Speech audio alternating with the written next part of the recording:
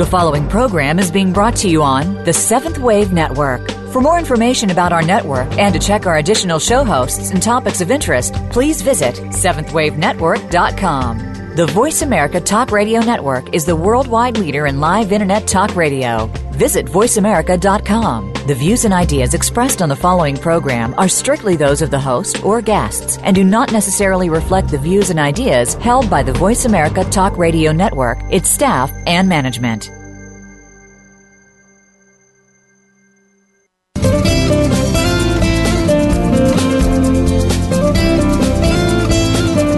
Have you ever stopped to think that the best and worst place to live is in your mind?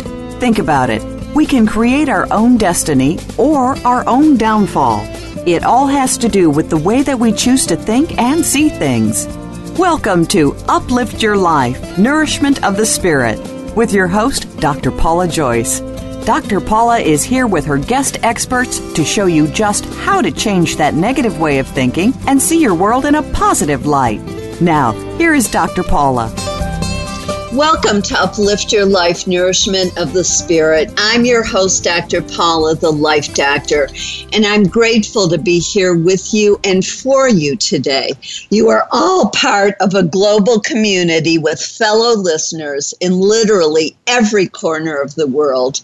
Thank you for being here with and for me, and for continuing to spread the word to your friends, relatives, and colleagues. And a special note of gratitude goes this week to our listeners around the world in Ireland, South Africa, and Iran, and in the states of Michigan, Arizona, and Maryland. Welcome and thank you for your continuing support. Because you keep tuning in and listening, Uplift Your Life, Nourishment of the Spirit is a top-ranked show here on the Voice America Talk Radio Network, the oldest and most widely listened to online talk radio network. Thank you for listening and making this show's success possible. For June through September, at the beginning of every show, I led you through 3 exercises to help stop the natural disasters that have been plaguing the earth. While helping Mother Earth to clear the negative energy, we were also clearing ourselves of fears and other harmful energies. That critical time for doing that is past. Those techniques, however, are still helpful for clearing yourself of negative energies. You can continue to do them by going to my website, paulajoyce.com, and listening to any of those on-demand shows. I'm replacing that beginning segment with a new one. Each week, I'll share a different tip from my ebook, 33 Tips for Self-Empowerment. This is important because when you are self-empowered, you are connected to your soul. As you learn to hear the still small voice within over the loud voices of others, you will begin to feel at peace. The ideas in my ebook will help you do this with more joy, ease, and grace. Your tip for this week is be positive. The person we judge the most is ourselves. Listen for the ways in which you criticize yourself and others. When you think or hear a negative thought, turn it into a positive one. For instance, replace "I'm stupid" with "I know a lot of things." The more positive you become in your thoughts, words, and deeds, the better your life will become. Each thought, word, and action takes you closer to or farther away from your dreams. I have been so pleased with the response I'm getting to my workshops that I'm going to continue to offer one a month. Next month, my new workshop is The Answers Lie Within. As I was trying to decide whether I wanted to do this particular workshop, one of my clients started quoting Yoda and telling me how I sound like him. Then she said, "You're always saying things like the answers lie within." Well, that was clearly the answer to my question. Yes, it is definitely right timing for me to do this workshop now. And recognizing messages from the universe like this one is one technique I'll be sharing. We truly do have all the answers within us. In this instance, the universe was reminding me to trust my inner guidance. The problem is that there are so many voices in our head that it's difficult to determine which voice is our authentic one. Some voices tell us what we should and shouldn't do and what we're good at and not good at, especially when we're under stress. It's easy to feel confused or give in to loud, demanding voices. Learning to hear and trust our limitless higher self, our soul, our essence, is essential to our physical, mental, emotional, and spiritual well-being. It's also the path to self-empowerment. In this experiential workshop, you will access your limitless higher self, your soul.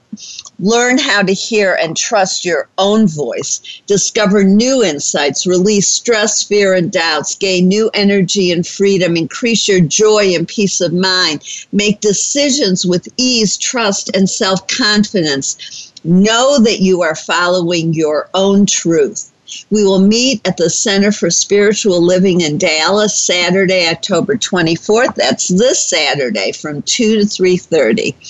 Choosing to be positive, choosing to think, see, feel, and act in new and healthier ways is the heart of Uplift Your Life, nourishment of the spirit.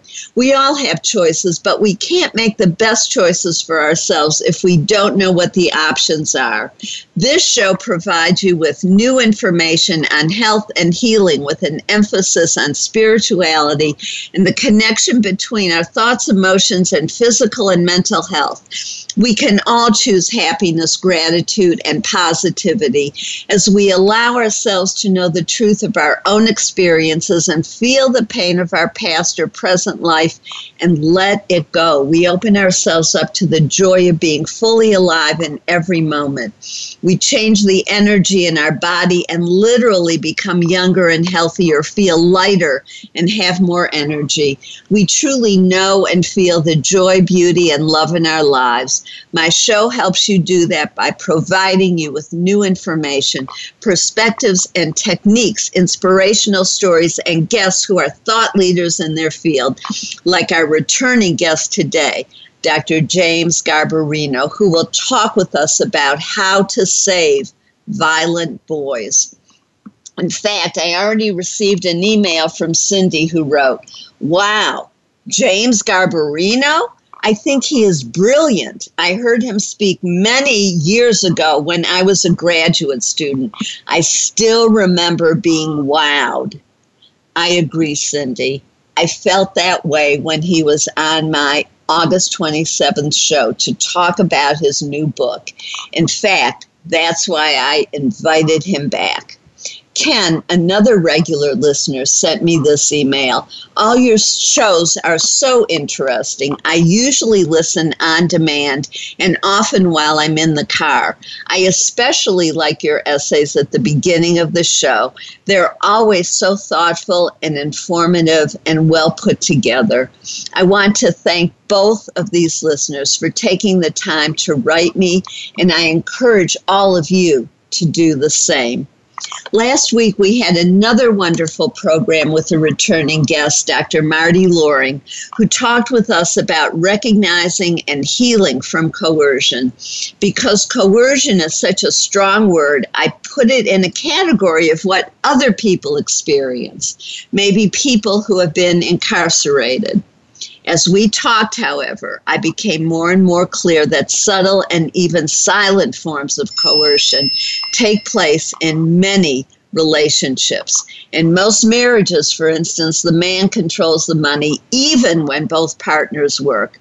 Silent disapproval without love or lack of positive comments, withholding love or lack of positive comments are covert forms of coercion that many people experience in intimate relationships. In fact, Dr. Loring quotes a recent study which found that 41% of women have experienced coercion, and 10% have done so in the last 12 months. If you missed this show or Dr. James Garbarino's first show, please go to my website, paulajoyce.com, and click on Radio Show at the top of the navigation to listen on demand to these or any previous shows that you missed or want to hear again. I just saw the movie Bridge of Spies, which is based on a true story. If you want to renew your faith in human nature, this is the movie to see. The lawyer, James Donovan, is truly inspirational. He knows what is morally right and is willing to stand by his principles, even in the face of opposition from government officials, the legal system, and the public. I just kept thinking that if there were more people like him in the world, people who believed that every person matters, we could eliminate abuse, violence, and war. Along these same lines, I heard just the other day that a new study showed that one-on-one talk therapy is more effective than just giving drugs to people with schizophrenia. I was shocked that we needed a study to prove this. We have so dehumanized people with psychological difficulties that we think we can medicate them and give up on their truly getting better or even be high-functioning members of society. At the same time, we tolerate and even reward people who are emotionally and psychologically abusive. We separate the way they treat people from their ability to achieve good results in the workplace. The bottom line, however, does not make the damage that they do to individuals okay. It's instructive to note that the key to successful treatment of schizophrenics is helping them learn resilience. Interestingly enough, this is also a key to helping children who grow up with abuse. Growing up with abuse causes you to have a distorted and negative sense of your capabilities. You don't believe in your abilities to succeed. Children tend to respond with anger, sadness, fear, helplessness, and hopelessness. Because children don't know what to do with those feelings, they turn them inward or outward. Rarely are they able to manage them on their own. When they turn those feelings inward, they become sad, have trouble doing their homework and paying attention in class. They appear to be lacking in intelligence or lazy or can be misdiagnosed as learning disabled, ADD, or depressed. As they get older, they sometimes turn to drugs or act out sexually. In other words, they tend to harm themselves and or just give up on themselves. They adopt behaviors that prove that they are worthless and incompetent. Sometimes they make a different choice and set out to prove that they are not incompetent. They develop a false persona, become successful in their careers, but never feel any joy, love, or satisfaction in what they do and achieve. Alternatively, some turn their feelings outward with violent outbursts that could be verbal and or physical. This path often leads to illegal behaviors, incarceration, and sometimes murder. Although boys tend to turn their anger outward and become violent, this is not always the case. I have had a number of abused male clients who are very kind and sensitive men. Instead of turning to violence themselves, they found abusive partners who hurt them. One man never even felt anger until he was 60. We were working together when for the first time he felt and expressed his anger. He had been misdiagnosed with depression and codependency. As we worked together, step by step, he became more self-empowered. He divorced his abusive wife, got off his antidepressants, left a career he disliked for a career that brings him great pleasure. Another man turned to addiction, was working for an abusive family member, and owed large sums of money when we started working together. He has been sober for several years now, has learned new ways of viewing his life experiences, has left his abusive relationships, and paid off his debts. Currently, he invests his money wisely, enjoys his job, and is working on developing a healthy love relationship. A new client quickly realized the source of his inability to act on his goals. His parents never said they were proud of him and were always pointing out what he should have done differently in order to be better. The message he got was loud and clear. You're incompetent, so why bother trying? You're just going to fail. The good news is that, like this client, once we realize the source of our self-destructive behaviors, we can change the negative thoughts that were planted in our minds. Feel the sadness and cry, and feel the anger, turn it into righteous indignation, and act on our own behalf to create the life we want. One client recently told me that he finally stopped seeing his mother as a victim and realized that he had been the victim. As a child sitting in his room waiting to be beaten every night, he had always been more focused on how he could help his mother stop drinking than how he had been terrorized and traumatized as a child. As is often the case, the silver lining in an abusive childhood is learning compassion for other people and finally compassion for himself. His second silver lining is that he learned some high-level social skills because he often had to step in for his parent to smooth over their problems. He had to become the adult in a family where the parents couldn't take care of themselves, let alone children. To heal, we must learn to value our strengths, nurture ourselves, and become the parent we never had. I am certain that this person will find even more silver linings as he continues to heal. If we're particularly lucky, someone notices our pain and sees under the maladaptive behaviors. They become a mentor, an advocate, or get us the help that we need to heal. The earlier that there is an intervention, the better chance there is to have success. And our guest today is the expert in this area. Dr. James Garbarino holds the Maud C. Clark Chair in Humanistic Psychology and was founding director of the Center for the Human Rights of Children at Loyola University, Chicago. He was formerly professor of human development at Cornell University and is a fellow of the American Psychological Association. He has served as an advisor to the National Committee to Prevent Child Abuse, the National Institute for Mental Health, the American Medical Association, the U.S. Advisory Board on Child Abuse and Neglect, and the FBI. Dr. Garbarino is a prolific writer and sought-after speaker. He is best known for his book, Lost Boys, Why Our Sons Turn Violent and How We Can Save Them, and his latest book, Listening to Killers, Lesson Learned from My 20 Years as a Psychological Expert Witness in Murder Cases. You're listening to Uplift Your Life, Nourishment of the Spirit.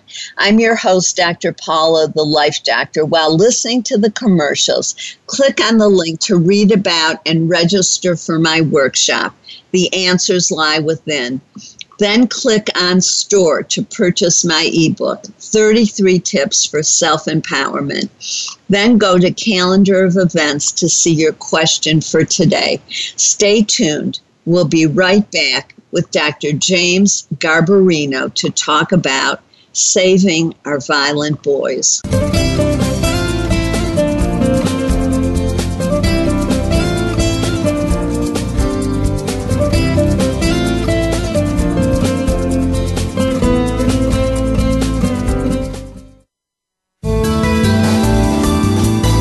The Voice America 7th Wave Channel. Seek greater awareness.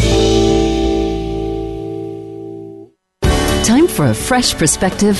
From leadership development to team building and reimaging your mission, Dr. Paula has game-changing speeches and presentations crafted just for you. She has helped leading experts solve their key challenges and can help you too, while reducing stress and increasing your profitability. With Dr. Paula, you will find common ground and innovative solutions. Start now with a free consultation. Call Dr. Paula, the Life Doctor, today at 214-208-3533 or visit paulajoyce.com. Be the best that you can be. Dr. Paula invites you to meet with her for a one-of-a-kind breakthrough coaching session. Dissolve hidden barriers to your goals, solve your most challenging problems, and unleash your inner power. Visit paulajoyce.com or call Dr. Paula, the Life Doctor, at 214-208-3533 to find out more and to schedule your free consultation. Whether it's individual or group, business or personal, attain success with ease. Mention that you heard this on Uplift Your Life and receive 10% off your first service. Call 214-208-3533 or visit paulajoyce.com today. This is the Voice America 7th Wave Channel.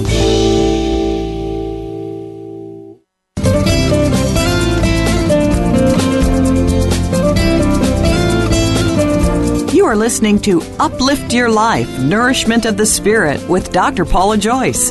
To reach the show today, please call 1-866-472-5795. That's 1-866-472-5795. You may also send an email to drpaulajoyce@gmail.com. That's drpaulajoyce@gmail.com. Now, back to Uplift Your Life, Nourishment of the Spirit. If you're just tuning in, I'm your host, Dr. Paula, the Life Doctor, and you're listening to Uplift Your Life, Nourishment of the Spirit.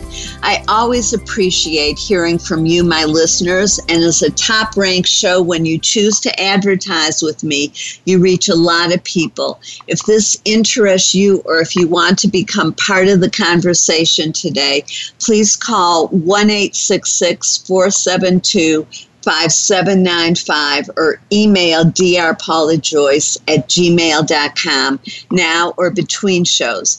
I value you and what you have to say, so please let us know what's on your mind and heart. I hope you wrote down ways that you can help boys who exhibit violent behavior. And we're here with Dr. James Garbarino to talk about saving our violent boys. Welcome. It's so good to have you back on the show. Thank you. It's a pleasure to be with you. Thank you. I was wondering if you would be willing to talk with us about your personal experience and what got you interested in this topic. Well, it is a long story, and I think it's an unfolding story. As you many times said, that you don't get a final answer to your life. You keep getting the final answer, and it becomes the start of another discovery process, and you learn more. So I think for me, there are a couple of things that, looking back on it, certainly were important in going down this path. One was when I was in college. I was in the ROTC, the Reserve Officer Training Corps, and we, as undergraduates, we got to volunteer in missions. And I remember going out in one night on a mission to, as the undergraduates, we were supposed to be the enemy, setting up an ambush for the upperclassmen who were having their sort of exam on military tactics. What I remember, though, was before we went out, we were told, we were given blanks for our rifles and told that although they were blanks, they're actually dangerous. You can blind somebody if you shoot at them at close range. Mm-hmm. And we all sort of understood that intellectually, but that night when the ambush began out in the woods in the dark, it really became emotionally real. And, the upperclassmen charged our position, and a bunch of us were so panicked we stood and fired at them with our blanks and at close range. And I know that we would have killed them if we could have at that point. And I think that experience really sparked in me this understanding that there is no us and them. It's all we. And so when I've approached the lives of killers, I've always done it with a certain humility that, there but for the grace of God go I. So that's certainly one thing, not to see that, we're all part of the same human community. There's not two communities, the violent and the nonviolent. The other certainly is that as I aged, I got more and more understanding about the darker issues within myself, darker issues within my family. And so often, when I'm talking with somebody in a murder case, I find some little speck of connection between the dark side of my life and the darker side of their lives. So that, too, has promoted a kind of humility and a kind of stance of empathy with respect to them, which leads to a respect for their humanity and hopefully an effort to understand them and to help get them on a path to transformation and rehabilitation. Yeah, thank you for sharing that, because I think that it's so important that that we understand the underpinnings of what creates our lifelong path, and that at so many points we can turn one way or another, and that you chose a path of empathy and helping people. And you talk in your book about the circle of morality and the dark side. And I was wondering if you would, because you've already touched on that in terms of having a gun and wanting to kill somebody who's running at you and wants to take your life. So I think it's a natural segue into that topic. Well, I do think that it's always important to recognize the circle of caring within which our highest moral values apply, and outside of which we don't tend to see things even as moral issues. And this is one reason why people can hold what seem to be incompatible views on things. They're pro-life, but they're in favor of the death penalty, because in effect they say, if you do certain things, you're outside my circle of caring, and this value of life no longer applies to you. And that's a big issue. It's a small issue. And generally, the bigger our circle of caring, the more beings, not even just human beings, but other beings we include inside that circle, the more we're called to a higher moral standard in as many minutes of the day as we can manage, and also aspire for more. Whereas if we have a very small circle of caring, and some of the killers I've interviewed have very small circles of caring, that if you're inside that circle, they may treat you, with an ethical stance. But most people are not inside that circle, and their circle has gotten very small, often as a sort of defensive strategy against the abuse and the deprivation and the darkness that they experience. And this is a survival mechanism. But of course, one of the ways of getting better from that is to be drawn into a bigger and bigger circle, and eventually, to have the kind of universal caring that most of our faith traditions teach us we should have. So I think that circle of caring is a very important way to understand why people can hold even similar values about killing, but favor very different policies, act in very different ways on a day-to-day basis. So it is a central concept for me, and one that I think you can see one of the goals of rehabilitation being to broaden that circle as wide as possible. Of course, that the people on the outside have the same obligation, that people often assume that, well, in fact, I was reading some research recently that people who believe in absolute evil, if they're on a jury, they tend to disregard mitigating evidence about a crime.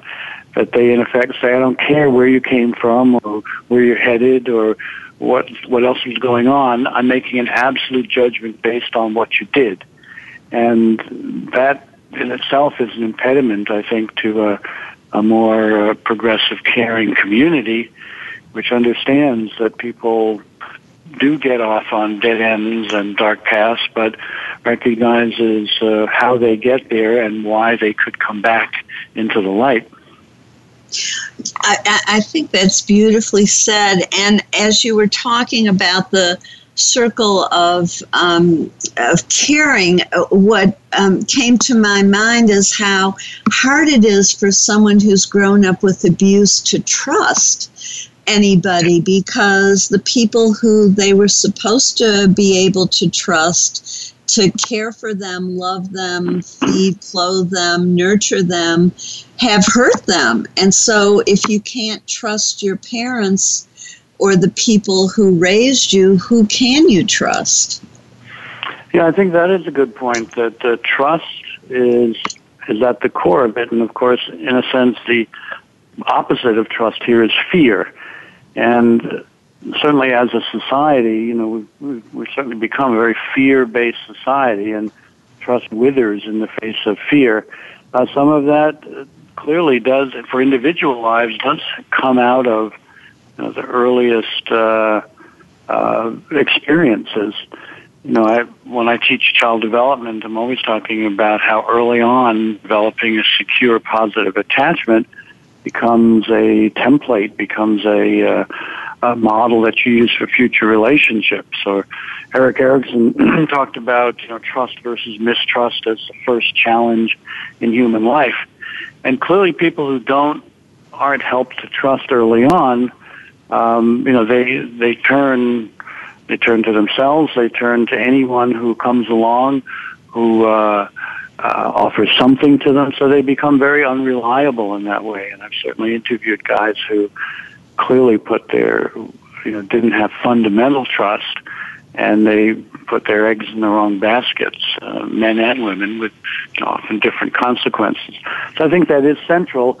But the other side of it is fear, that living your life defensively because of fear, because you don't trust, leads to all kinds of bad social policies and bad decisions. I think, some of the problems we have as a society, being a gun culture, are related to that climate of fear, that people don't trust their fellow human beings, they don't trust the institutions of their society, and so they withdraw into this defensive posture in which having a gun seems plausible. But of course, as we know, having a gun in your house is basically a delusion, because if you think you're safer, you're putting your trust in the wrong thing, because having a gun in your house is most likely going to lead, if it leads to anything, it's going to lead to killing yourself or someone you care about, not defending your home against a stranger.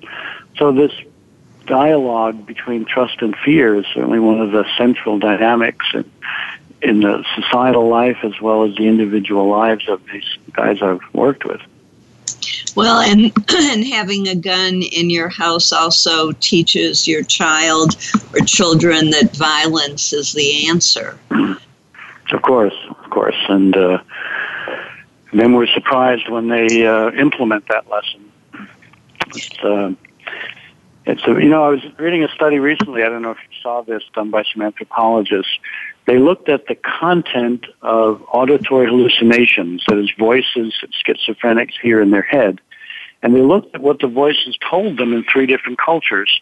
In the United States, of the 20 schizophrenics they studied, 14 of them heard voices that told them to commit violence against themselves or others. In India, it was only 4 out of the 20. In the African country of Ghana, it was only 2 out of the 20.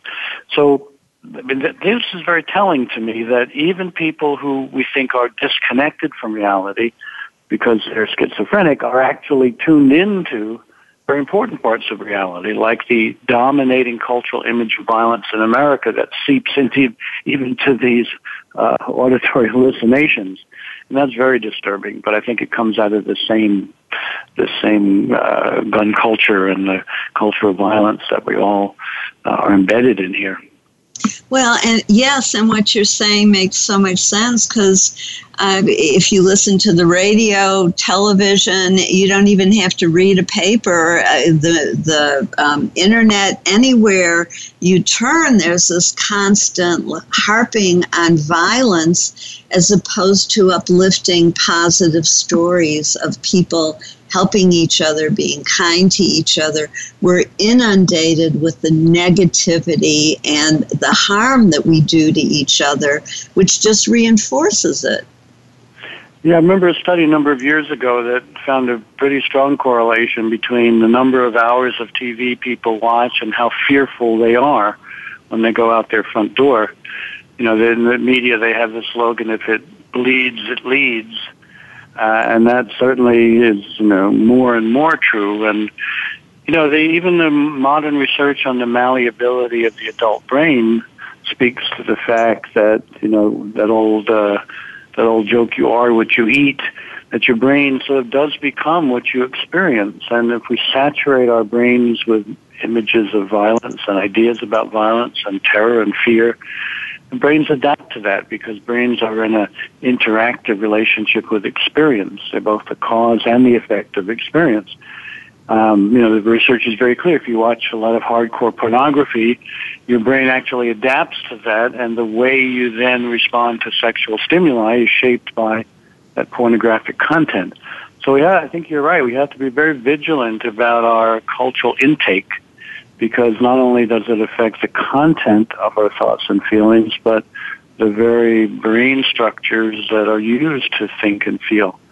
So I'm certainly with you on that. And I know, for someone, listening to your case reports, looking at my own professional work, it's a real struggle when you have to immerse yourself in so much darkness and pain and suffering that you need to really, I think, do two things. One, have a compensatory life of light and joy to wash it away and to do, cleansing exercises, but also you need to see that in the work you're doing that it's a step towards rehabilitation and transformation. And listening to you talk about your cases, I certainly hear that in your work, and it's something I certainly aspire to in mine.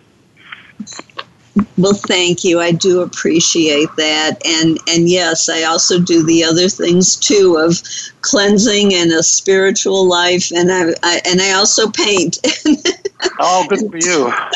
Yes, we do. We all have to have that because we all need the balance of bringing joy into our lives in whatever way that is. And I just getting to going back to your Lost Boys book, and which was published in 1999. So 16 years ago, you were talking about the mass killings, and and I'm thinking, here we are today, still experiencing this. What has changed?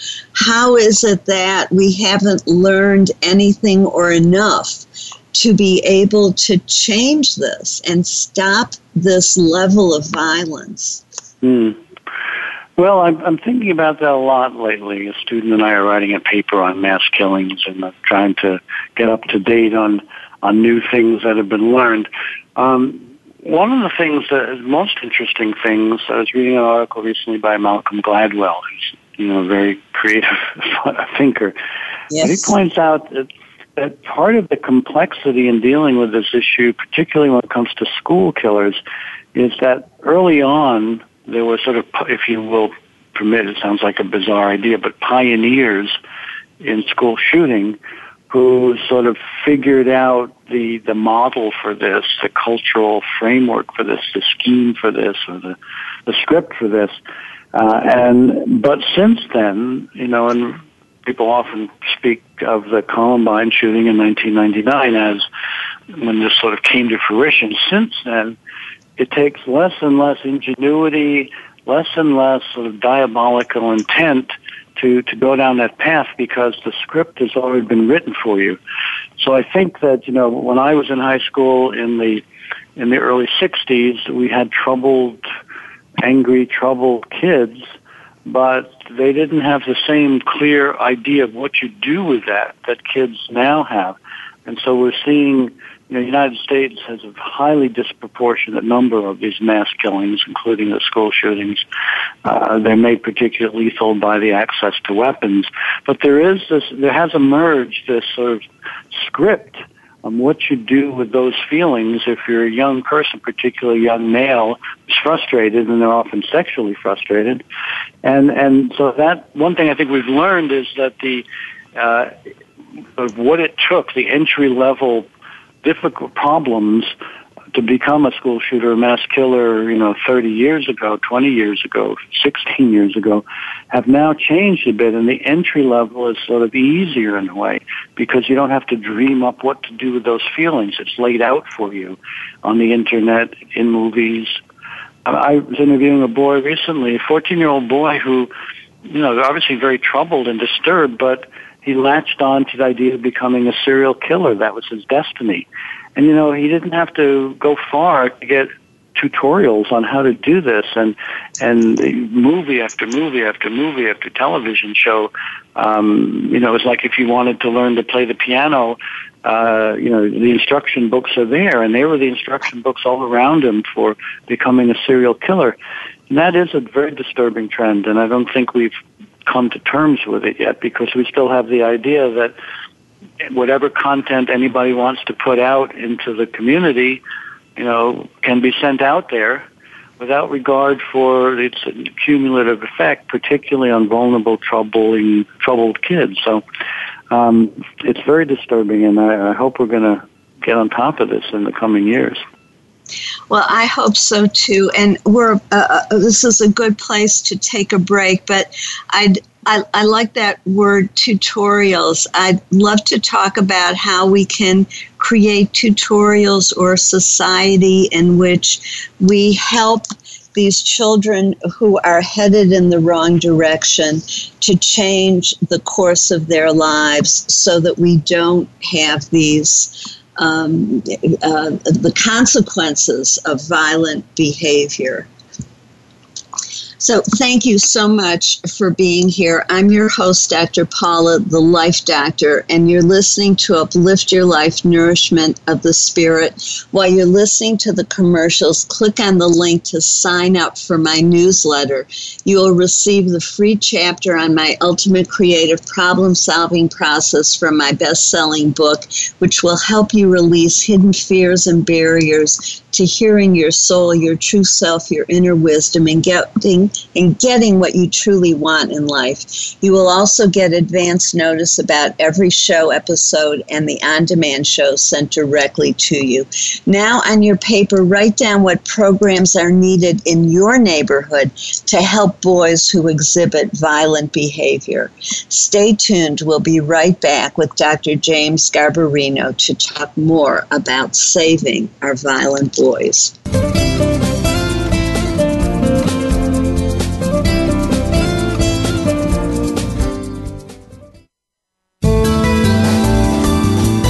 Be the change. The Seventh Wave Channel on the Voice America Network. Be the best that you can be. Dr. Paula invites you to meet with her for a one-of-a-kind breakthrough coaching session. Dissolve hidden barriers to your goals, solve your most challenging problems, and unleash your inner power. Visit paulajoyce.com or call Dr. Paula, the Life Doctor, at 214-208-3533 to find out more and to schedule your free consultation. Whether it's individual or group, business or personal, attain success with ease. Mention that you heard this on Uplift Your Life and receive 10% off your first service. Call 214-208-3533 or visit paulajoyce.com today.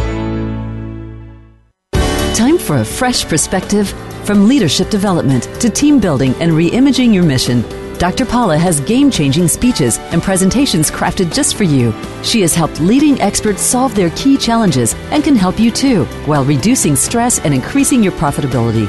With Dr. Paula, you will find common ground in innovative solutions. Start now with a free consultation. Call Dr. Paula, the Life Doctor, today at 214-208-3533 or visit paulajoyce.com. The Voice America Seventh Wave Channel.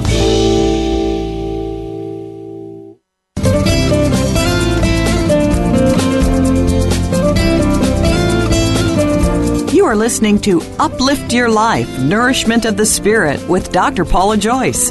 To reach the show today, please call 1-866-472-5795. That's 1-866-472-5795.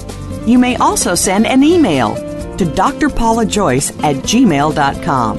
That's drpaulajoyce@gmail.com. Now, back to Uplift Your Life, Nourishment of the Spirit. If you're just tuning And I'm your host, Dr. Paula, the Life Doctor. Welcome back to Uplift Your Life, Nourishment of the Spirit. I hope that you wrote down what programs are needed in your neighborhood to help boys who exhibit violent behavior. And I'm so glad we're here to talk more with Dr. James Garbarino on this very topic. Jim, I was wondering how, we understand what's going on, and that a lot of this has to do with our society, and as exemplified by the study you mentioned on schizophrenics. So how can we turn things around for children who are headed in the wrong direction? What components do we need, and how do we get this in place? Well, I think one very important starting point, is if we accept the proposition that most violent boys and men, the best way to start understanding them is as untreated, traumatized children who inhabit and control these scary teenagers and men. That can shift our thinking in the direction of what more and more is being called trauma-informed and trauma-sensitive education, therapy, services, criminal justice, and so on. That once you see that what's in front of you, which may be angry, aggressive, hostile, is actually, think of, even if it's a 17-year-old or a 24-year-old in front of you, think of it that there might be a untreated, traumatized 3-year-old or 4-year-old inside who's pulling the strings and running the show. And then you get a sense of why you need to respond as you would to a hurt child, to help them feel safe emotionally, to help them be able to safely articulate their feelings, and then to deal with the way these feelings have affected their thinking and eventually their behavior. I'm going to give you an example. A colleague of mine was talking about a kid who was suspended from high school because he came to school high. He was smoking weed. Well, they just said, you're coming late to school, you're high, goodbye. But a trauma-informed perspective realized that to get from home to school, he had to go through some very dangerous neighborhood. And he was getting high, so he was calm enough to get to school. So had they seen that, they could have dealt with the getting high to come to school as an adaptation to the traumatic environment he lived in and had to manage to get to school, rather than just taking at face value this kid being late. And I think there are a lot of things like that an awful lot of angry teenagers are really sad. I think that a lot of impulsive, aggressive young men are actually having troubles with emotional regulation that comes from their trauma histories. So simply taking this trauma-informed approach, which says that every bad behavior should, maybe it's not always the answer, but the initial hypothesis should always be, how does this come out of a traumatic background at home? How is this the result of an abusive family? How is this the result of emotional neglect? Just having that idea opens a lot of doors because it shifts your understanding. More specifically, certainly, a lot of people have found that cognitive behavioral therapy, trauma-informed cognitive behavioral therapy can make big advances for these kids. But I think also, involving them in spiritual practices of meditation and reflection can sort of give them a place to stand in the universe, a place of calm and trustful, positive, joyful belief, which can give them a perspective on the rest of their lives. So I think there's a lot can be done. Now, the other thing I think we have to recognize is the teenage brain is evolving and maturing, and we need to protect them from those vulnerabilities. For example, the part of the brain that sort of manages and feels sensations, including very positive sensations, peaks in the mid-adolescence and sort of declines afterward. And that's one reason why 14, 15-year-olds are particularly prone to extremely excessive, dramatic, melodramatic emotional responses, because their brains are set up for that. And so we need to try to keep them in as calm a state and as protected a state as we can. If we can't do that, then we need to come back and help them be safe and keep the community safe from them until they do mature. I was speaking with a kid recently, a man now, at 14, he committed a double murder, and, he's been in prison for 14 years, and he says, my life was so out of control, I was so out of control that if I hadn't gone to prison, I'd probably be dead. But now, recognizing 14 years later, he's matured, his brain's matured, he's gotten educated, he has a spiritual life, he's ready to move back into the community. But if we have these policies that say you do something like that and you either go on death row or you go life without parole, we're just flying in the face of what actually does happen in these transformations in many, many cases. So I think starting with the trauma-informed perspective and having a hopeful aspiration, even for the most troubled and troubling kids, is the way to begin. I love what you're saying, and part of what I heard there is not just to respond to the behavior, but to look underneath and not to make an automatic assumption that you respond the same way to everybody who exhibits the same behavior, that each person is unique, and to work with that person to determine what's really going on and what do they need in order to change their behavior. It's not cookie cutter. Yeah, I think that's the good news and the bad news. It's the good news because it's the truth. It's the bad news because people often don't want to hear that. They do want to have a cookie cutter. They do want to have a simple formula. I sort of came of age intellectually when I was a graduate student a long, long time ago with what's called an ecological perspective on human development. And in a sense, if you boil it down, it comes down to, if you ask the question, does X cause Y, the best scientific answer is almost always it depends. Because the context differs, the background differs, temperament differs. And so this being, as you say, having this commitment to the individuality of each person in front of you is certainly a precursor, maybe a prerequisite to really being able to help them in the way they need to be helped, rather than the way, your model of helping.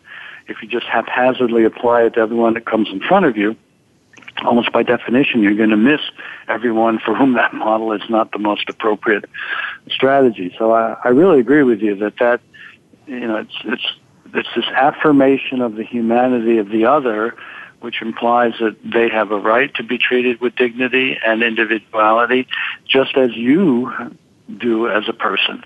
And that's why I think I started by saying, breaking down us and them and just seeing we is to me a very important part of this. And it's something I work at doing as best I can by drawing on every little scrap of humanity and diversity within myself to make some connection with no matter who's sitting in front of me. And I think everyone can do that to some extent.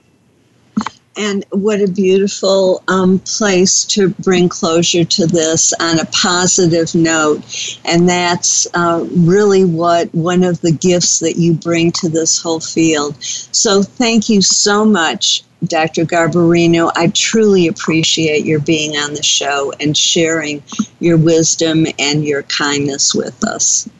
Well, I appreciate being with you. I love to hear your voice. Thank you so much. You have a beautiful day. Thanks. Take care. You too. And thank you all for joining us for Uplift Your Life, Nourishment of the Spirit. If you enjoyed today's show, please click on the link to like us on Facebook. Then click on the link to my resources page, to my store to purchase the books Dr. Garbarino and my other guests and I have written. And then learn about my services, including coaching, speaking, energy healing, past life regressions, or to sponsor one of my experiential workshops workshops such as Overcoming Abuse Through Self-Empowerment, 21 Steps for Healing the Body, Energy Healing, Awakening, etc. And if you mention this show, you get a 10% new client discount on my coaching, which I do in person, over Skype, or on the phone. When you work with me, you get support, guidance, and healing from the spiritual realm. Literally thousands of angels and guides of a high and positive spiritual nature work through me and directly with my clients. My process connects your mind, heart, and spirit, resulting in faster progress and profound healing. Click on the link to register for my new workshop, The Answers Lie Within. Then go to the calendar of events and press click here to send me an email with your commitment to yourself, your experiencing success, your unique life experience. Share that with us, and inspirational stories. And next Thursday, please join us when Bill Phillips talks with us about the messages of healing and hope that he receives from the other side. In the meantime, if you have a difficulty in your own life or have an inspirational story to share, please send an email to drpaulajoyce@gmail.com or leave a phone message at 214-736-4460. I want to hear from you. This is Dr. Paula, your CM or chosen mom as designated by Bernie Siegel. Remember, you are loved. Just let that feeling wash over you and through you. Have a blessed week.